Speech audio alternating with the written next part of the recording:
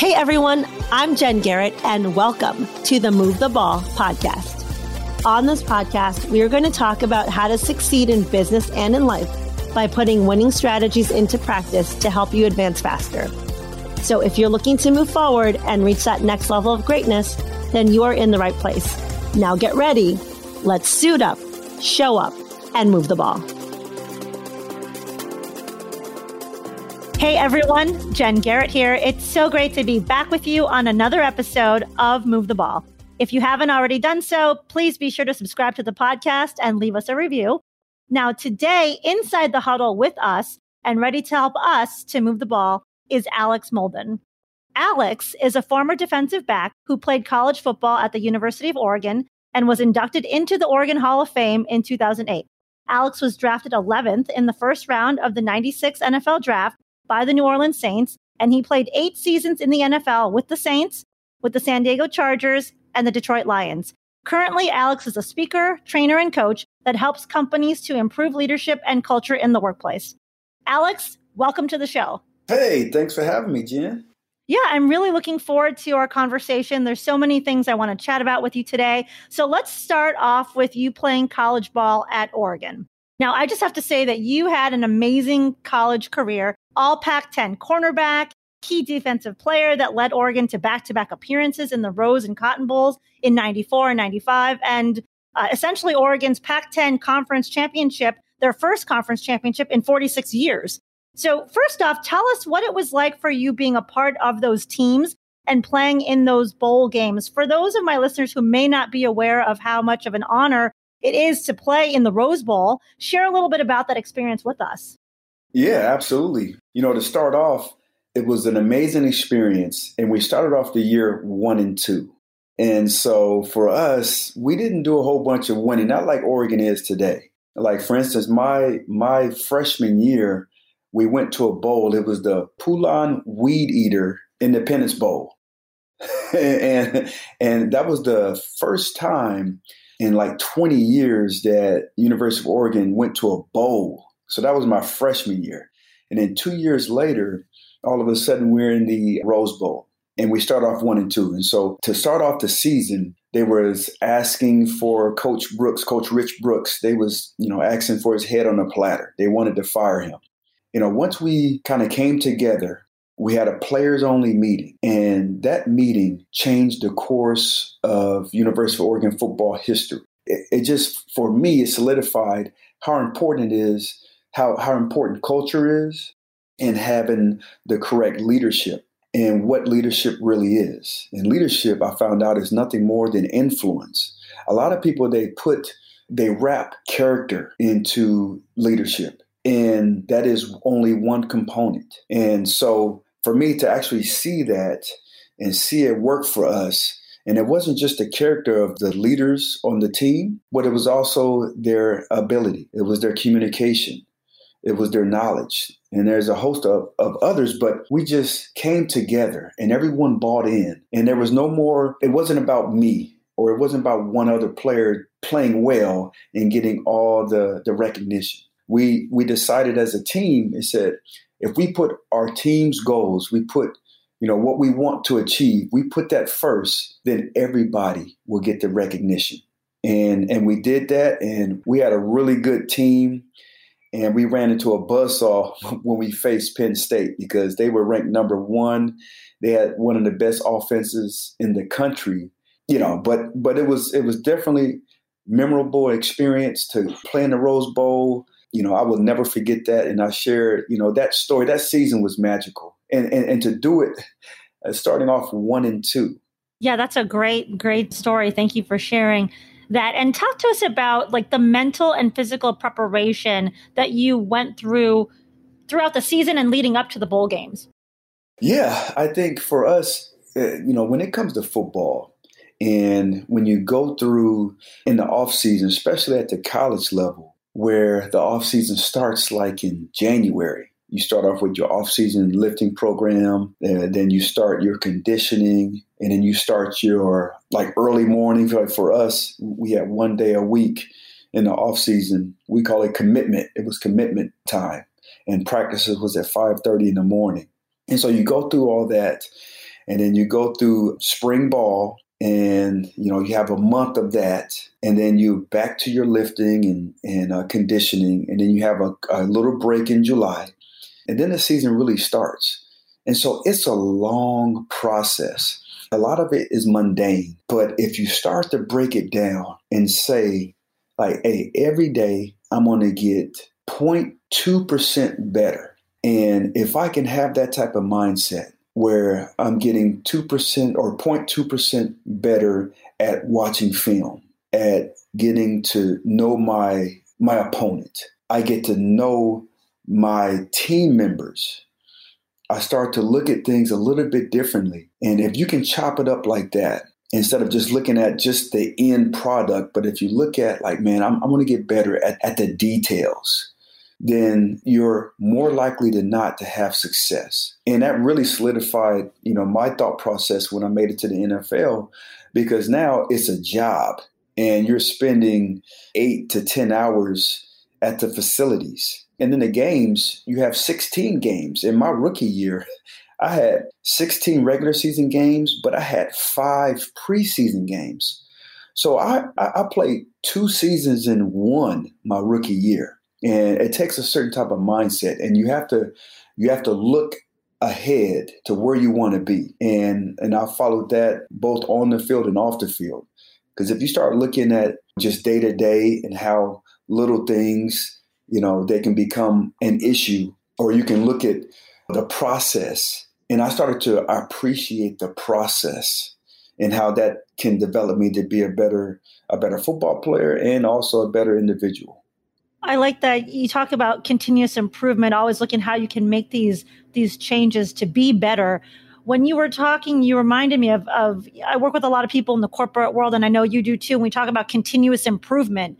And a lot of that is focused on how can we make process changes, right? Like how can we eliminate waste and Lean Six Sigma? But what I don't find a lot of focus on is how can I improve myself, right? I mean, in football, that's what you're focused on is how can I be a better athlete? How can I study the film better? But I find too often beyond the game and in the business world, people aren't always focusing on how can I improve versus how can we just improve processes, which is important too. But we also have to look within and how we can improve as individuals, as leaders and contributors to the business game, if you will, versus just it's always the process is broken, right? Or there's things that need to be improved there. It's both of those things. It's continuous improvement on both sides, the processes and how you interact culturally, but also who you are and what you bring to the table.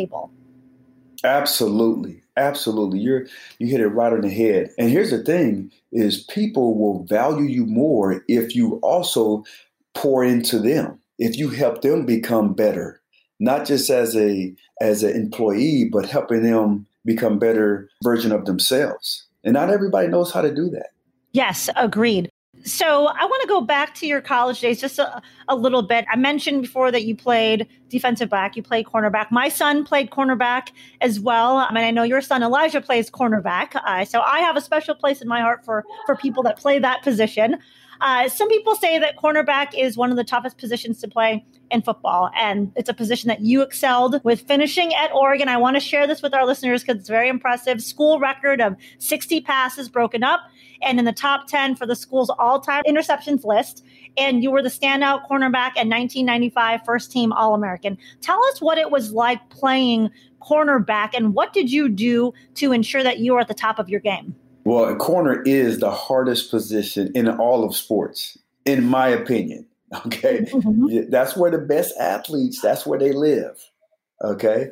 For me, it was, you got to understand that number one, the quarterback is not throwing you the ball. That's number one. Their job is not to throw you the ball.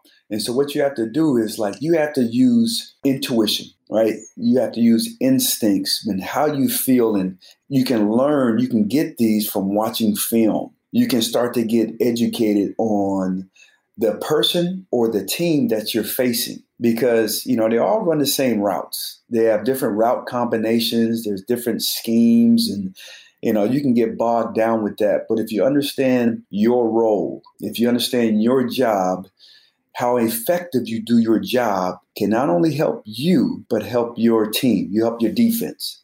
And so for me, when I started having a little bit of success in college, and I started just kind of like simplifying, like boil it down. And I said, okay, if me and the other corner can take away the deep ball and not give up touchdown passes, we'll have a greater chance for success. I said, okay, so we're not going to give up the deep ball. And then we're going to also use our athleticism and our skill along with what we've been taught to help us. And so the belief of what the coach is telling us. And it started from practice, right? It started from watching the tape and then picking up the skills and putting our own kind of signature on what we've been taught. And so, for me, just kind of understanding the impact that I could have. Like everybody wants to play linebacker. I want to be Lawrence Taylor. when I first started watching and picking up football, and man, I was going to be 6'3", 245 and play outside linebacker. Well, my mom is 5'3", my dad is 5'7". It wasn't in the cards for me to be an outside linebacker. But I can still have a huge amount of production playing the position that I was gifted in playing at cornerback. So just understand that we all have different gifts and different tools.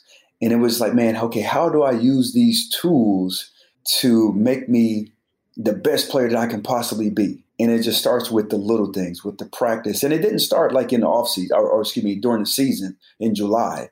No, it starts in February and March and April when nobody else is watching. There's no news media. There's no cameras out there. Nobody's watching that. And I figured early on that, man, this is where I can separate myself from my competition. Sure. And what was your most memorable college game and why? Oh, man. It's either the Rose Bowl. I mean, I dreamed of playing in it. I've dreamed of having Keith Jackson mention my name. And that all happened, but it wouldn't have happened if we wouldn't have beat Washington in 1994. And when we played Washington, they were highly ranked. They had a great team. We were picking up momentum. We beat USC a couple weeks prior. We beat them USC, down in Southern California. That's the first time that had happened in like 20 years.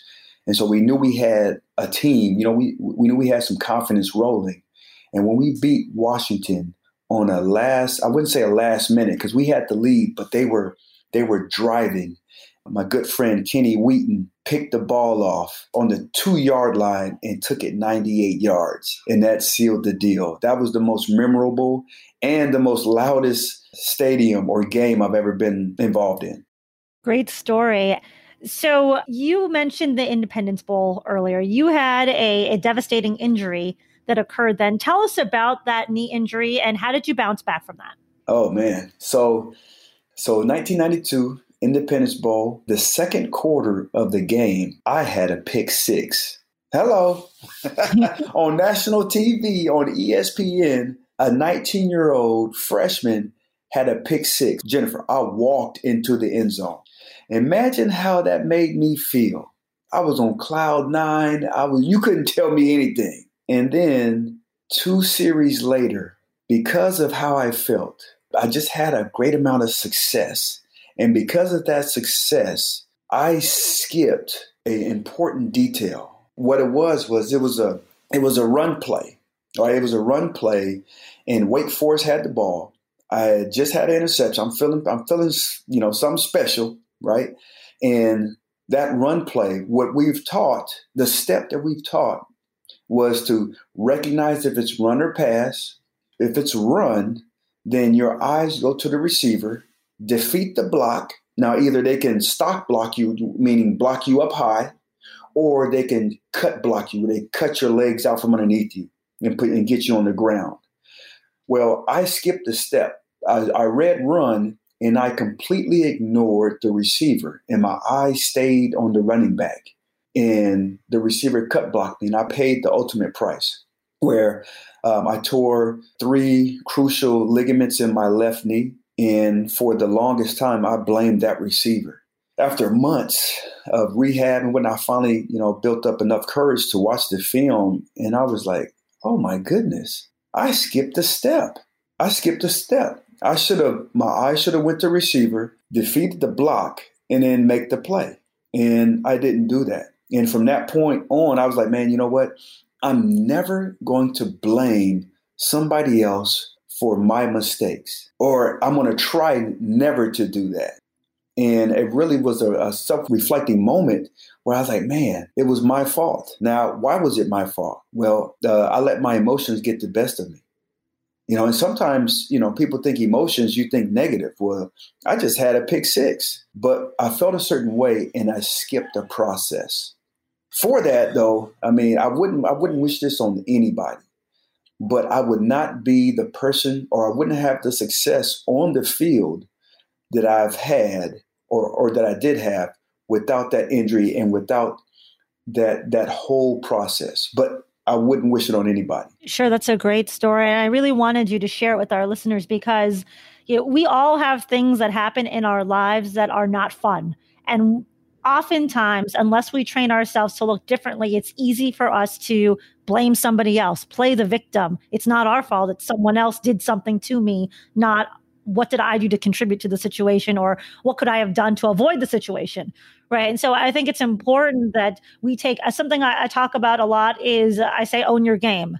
And it's really about taking the ownership. And when you have that ownership, no matter what happens, you look to see how did I contribute to whatever situation happened and where do I go from here? So I really appreciate you sharing that. And I really encourage people that are listening that as you continue on in life, when these things come in your path that are not fun, don't play the victim, hold yourself accountable, and then figure out where you go from here instead of trying to say, it's not my fault, it wasn't me, it's somebody else, and try to blame that on some other circumstance or somebody else instead of taking that ownership. Absolutely. Ownership, I've learned, and I use it when I'm coaching up my clients, is when you can own it.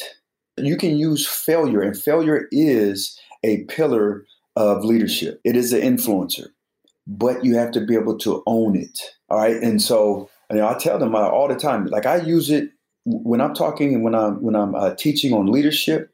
It has to be foundational, not situational, meaning that if I own my failures here at home, me and my wife, we have 8 kids. There's a mistake where I used to run away from it or I used to sweep it underneath the rug.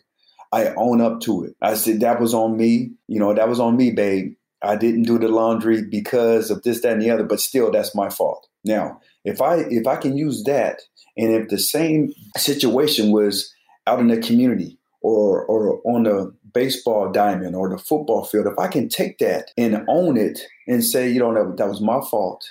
Because it's easy to own success, right? When we all do that, that's easy. So if I can own my failures and use it to make me a better person or help somebody else, man, I'm all for it. I really like that own your failure phrase. That's great because I think it is important. The other thing that you said that I really like was you talked about how you didn't wish this experience on anybody, but you are glad that you went through it.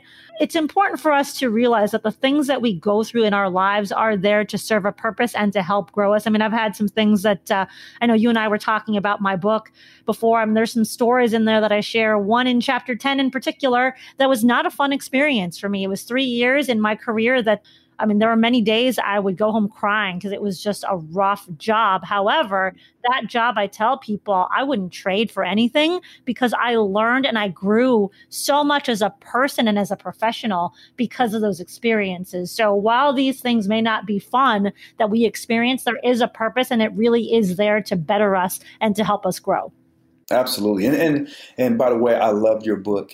It's an easy read, but it has a ton of content and a ton of value in it. So thank you for writing that. I know it took you a while to be able to do that, just because it's so well thought out. But yeah, I believe our experiences, it shapes us. And if you're not experiencing life, you're not experiencing different relationships. And for me, like relationships and character, they mean so much to me, and I value them, and they help me make decisions. Our experiences, man, good or bad, and mostly the bad, can be able to, if you can own it, it not only will help you become a better person, individual who you want to be, but your experiences can help others if you're able to share them. So let's talk about you transitioning into the NFL. You're drafted first round. What was that like, being a first round draft pick? And what did you think as you got ready for the NFL season about what this experience was going to be like for you? It was a dream come true. I remember watching my first draft. I think it was the year that Steve Atwater got drafted. I don't know if that was in the late 80s, but it was something I've always dreamed of, being there, walking up on stage, and with the commissioner, Paul Tagliabue, handing your jersey and you taking pictures, and it was such a dream for me to actually do it. It was like, what? It was an amazing experience. It was just a whirlwind of emotion. I didn't know where I was going to go. My agent, I wanted to go to the Broncos, who had the 15th pick. But when I talked to Coach Shanahan, and I told I'm from Colorado Springs, so it would have been a dream come true to play with John Elway. What? That would have been amazing. And when the coach said that, Alex, you're not going to be there, that made me feel a certain way. And he told me that at the combine. But when I was drafted, it was an amazing feeling. And then to go there my rookie year and understand, man, the expectations of being a first round draft pick. It's not like in college, where in college you had 95 to 100 players and they all stayed during training camp, right? There was the same number. Nobody got cut. It was like 95 or 100 guys, and they was with you the whole season. Well, in the NFL, I remember vividly our first practice. In every line, you had 4 or 5 guys deep per position. And every week, it got smaller and smaller and smaller. And then by the final cut, we got there, for our 53-man roster, there was only 2 people per line. And that was just surreal to me, to be like, whoa, the relationships that I made, some of the, the guys that I've met, they're no longer here. I didn't get a chance to get their number, or there wasn't no social media back then. It was such a surreal moment for me, and to understand like the business side of playing professional football. Sure. And the NFL is a business at the end of the day. A lot of people who are fans, they see all this, wow, it's, it's exciting, right? To see your team playing during the season. The NFL at its core is a business. And so you're looking at who's going to be the best people that I can have on my team. And so you have to make sure that we talked about the continuous improvement, always looking how you can improve so that you can secure your spot and stay on that 53-man roster. Absolutely. So instead of me hanging around all the other rookies or the first and second year players that was, all about the money, the cars, the women, all that. No, I surrounded myself with guys that was in the league for 8, 9, 10 plus years, and figure out like, man, what made you last this long? Because I understand I ran a 4.32 40, at the combine or my pro day.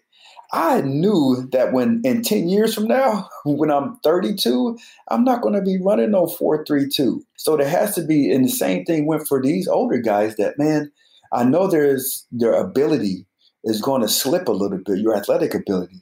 What caused them to still maintain and playing at a high level? Well, they have to take care of their body. They watch what they ate. They make sure they got the right amount of sleep. They make sure the stress off the field was low. They treated it like a profession. Man, they took tons of notes. They had videotapes and like notepads full of, how a receiver like Eric Allen, he should be in the Hall of Fame. But he played 14 years with a couple of different teams, but he had notebooks of Jerry Rice, of Michael Irvin, of all the wide receivers that he faced. He had a notebook of what they liked, what they didn't like, what gave them problems, the court. He had everything. And that just really blew my mind. Wow, that's great. Thanks for sharing. Because it is a business. And so that is your craft. And so to get better at it, you have to take notes. You have to study. Just like all of us that are not in the sport of football, in the business world, you need to learn how do you get better at what it is that you are supposed to do so that you can continue to grow your career, to advance, right? To have that successful career. You ended your professional football career with intercepting 12 passes, posting 252 tackles and 45 assists. So great career. What moment did you learn the most from in your professional career? I would say I learned that. So when I first got cut, now there's a difference being released in my way of thinking. Before I got released from San Diego Chargers, 2001, I just signed a big contract with the San Diego Chargers. I ended up getting hurt. So I hurt my knee like the third game of the season. And I ended up, getting shot up, and I got surgery, but I still had to get, shot up before every game. And I wasn't the same. I ended up getting put on IR because I messed up my other knee. And so I got put on IR. That was my first time ever going through that. The next year, 2002, the San Diego Chargers had the 5th pick. They had the 5th pick in the NFL draft. With that pick, they picked Quentin Jammer, cornerback out of University of Texas. And this dude was 6 foot, 200 pounds of twisted steel. He was a beast. And I knew there was no question that, man, they brought him in to take my job. The other corner was Ryan McNeil. He went to the Pro Bowl. He had like 8 interceptions. And so there was no question in my mind that they brought this guy to take my job. But in doing so, and once I realized that, hey, I really got to step my game up, I ended up I kept him at bay because I played so well. I was the most focused I've ever been. I treated every practice like it was the biggest game of my career. And when I did that, it took my game to a whole nother level. And I had the best year of my 8 years in the NFL because I had this I call it young shark, put in my fish tank, and it pushed me to excel. And I think, from that, I've expressed that, man, people sometimes need to have a young shark put in their fish tank to help them become a better person, a better influencer, a better leader. And so not to be, I felt a certain way. I was scared. I was scared when they brought in this young rookie, but I had knowledge, I had experience, and I had the relationships that can help me become better. I think that's an important concept that you bring up. And we need people around us to challenge us, to push us to be better. The young sharks, as you well. And also you talked about surrounding yourself with people who had been veterans in the league, learning from them as well. I think for us off the field, it's important for us to recognize that we need to surround ourselves with people that have more experience that we can learn from, but also people that will challenge us and push us to be better, the young sharks. So thank you for sharing both of those stories. So let's talk about your son, Elijah, for a minute. Plays cornerback for the University of Washington, right? He's a Husky. How do you feel about that, first off? It's one of those deals that people, meet. So if people around the country, they might not know, but Oregon Ducks, their rival is not the Oregon State Beavers. It's the Washington Huskies. For me to have the success that I had with Oregon, being a Hall of Famer, and then my son, who I did the best job that I could to developing him, make him the best person, number one, but then the best football player, and then putting these little seeds in his head that, hey, Oregon Ducks. I took him to so many games, so many spring games, took him on the field, and he still chose University of Washington. My kids, if they make their decision based off a number of different things, for me, when I was 17 years old and I had colleges coming and telling me how good they are and all that, I based my decision off if I can play early, meaning as a freshman, and if we're going to play on TV. That's silly, right? And so, but my son was like, no, he wanted to make his based on a number of things. Education, number one. They have a top 20 business school. They have a coach at the time, and Coach Peterson, who everything he started his conversations on was built on character. That's number one for me, because I understand, your skill, your ability, all that stuff is going to fade. It did for me. Okay. Football is not going to be there forever. So a lot of times people get wrapped up into their ability, right? And they get wrapped up in what they do and becomes a part of them. But when that disappears, right? When I stopped playing football, I know for me, I was lost. And so I never want anybody associated with me, especially my children, to be lost in what they do. I want them to know who they are. And so what Coach Peterson did, that was number one for him. And then also why Elijah picked them, because the culture that they had. You know, to be honest, I wanted my son, yes, I want him to go to Oregon, of course, but this dude is smart. He had 4.0, magnificent in that spectrum of it. I want him to go to Stanford. Because I understand, man, Stanford, with that degree, you can go anywhere on planet Earth and it's going to open doors. But he didn't like the culture there. And so, you know, he based his decision based off the culture that they had at University of Washington. He based it off the character that the head coach had and what he presented every time we spoke with him. You know, I was like, oh, hey, that's the best school for you, son. Because I think it's easy for people to get caught up in a shiny object, right? And chase something because it's if it's Stanford, you know, or something else because it's prominent, it's prestigious, it's exciting. But then we fail to look at, is this the right fit for me culturally, yes. Right? These other things. So I think that's great that very smart young man you have there to really assess everything in it. So thank you for sharing that story. So let's talk about what you're doing now. You're speaking, you're training, you're coaching. Tell us what made you want to get into that and who do you focus most of your time with? Yeah, absolutely. You know, I got into this as I was a performance trainer when I worked with athletes, helped them but help them become better at their sport. And so I did that. I found that love after I finished playing football. And I love like showing them where they are. Where do they want to go? If they want to lose weight or if they want to become faster, more athletic, whatever, there's a certain process. And so I enjoyed doing that. Well, about 1.5 years ago, I ended up getting myself a leadership and personal development coach. It's been the most amazing thing that I've ever done, second to marrying my wife. How it's shaped me become a better person, a better husband, a better father, a better individual. And it's really shaped how I make decisions and how I see things. I see things through a different lens. And at the time, I've been speaking on stages and kind of telling my story about teamwork and creating the culture that you want in the workplace. Everybody loves to hear stories, right? We all love to, especially if it's NFL or football or sports in general. And I used to tell these stories. And at the end, I would have like, what are the takeaways?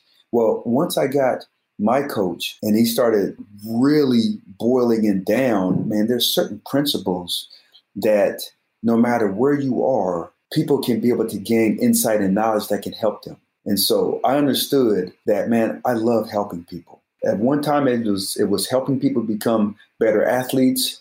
And now it's helping them become better leaders. But more than that is better people.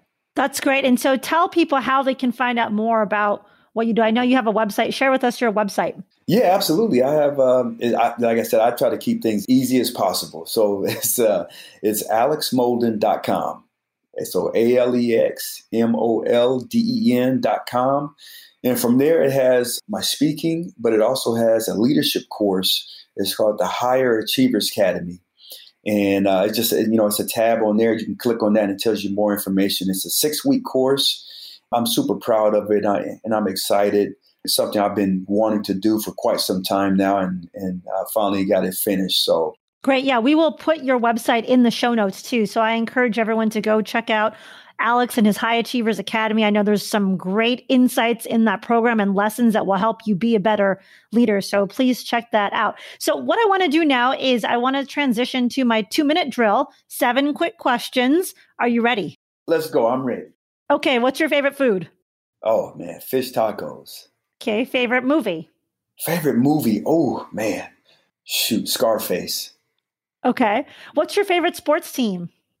Oh, man, that had to be my Ducks. There you go.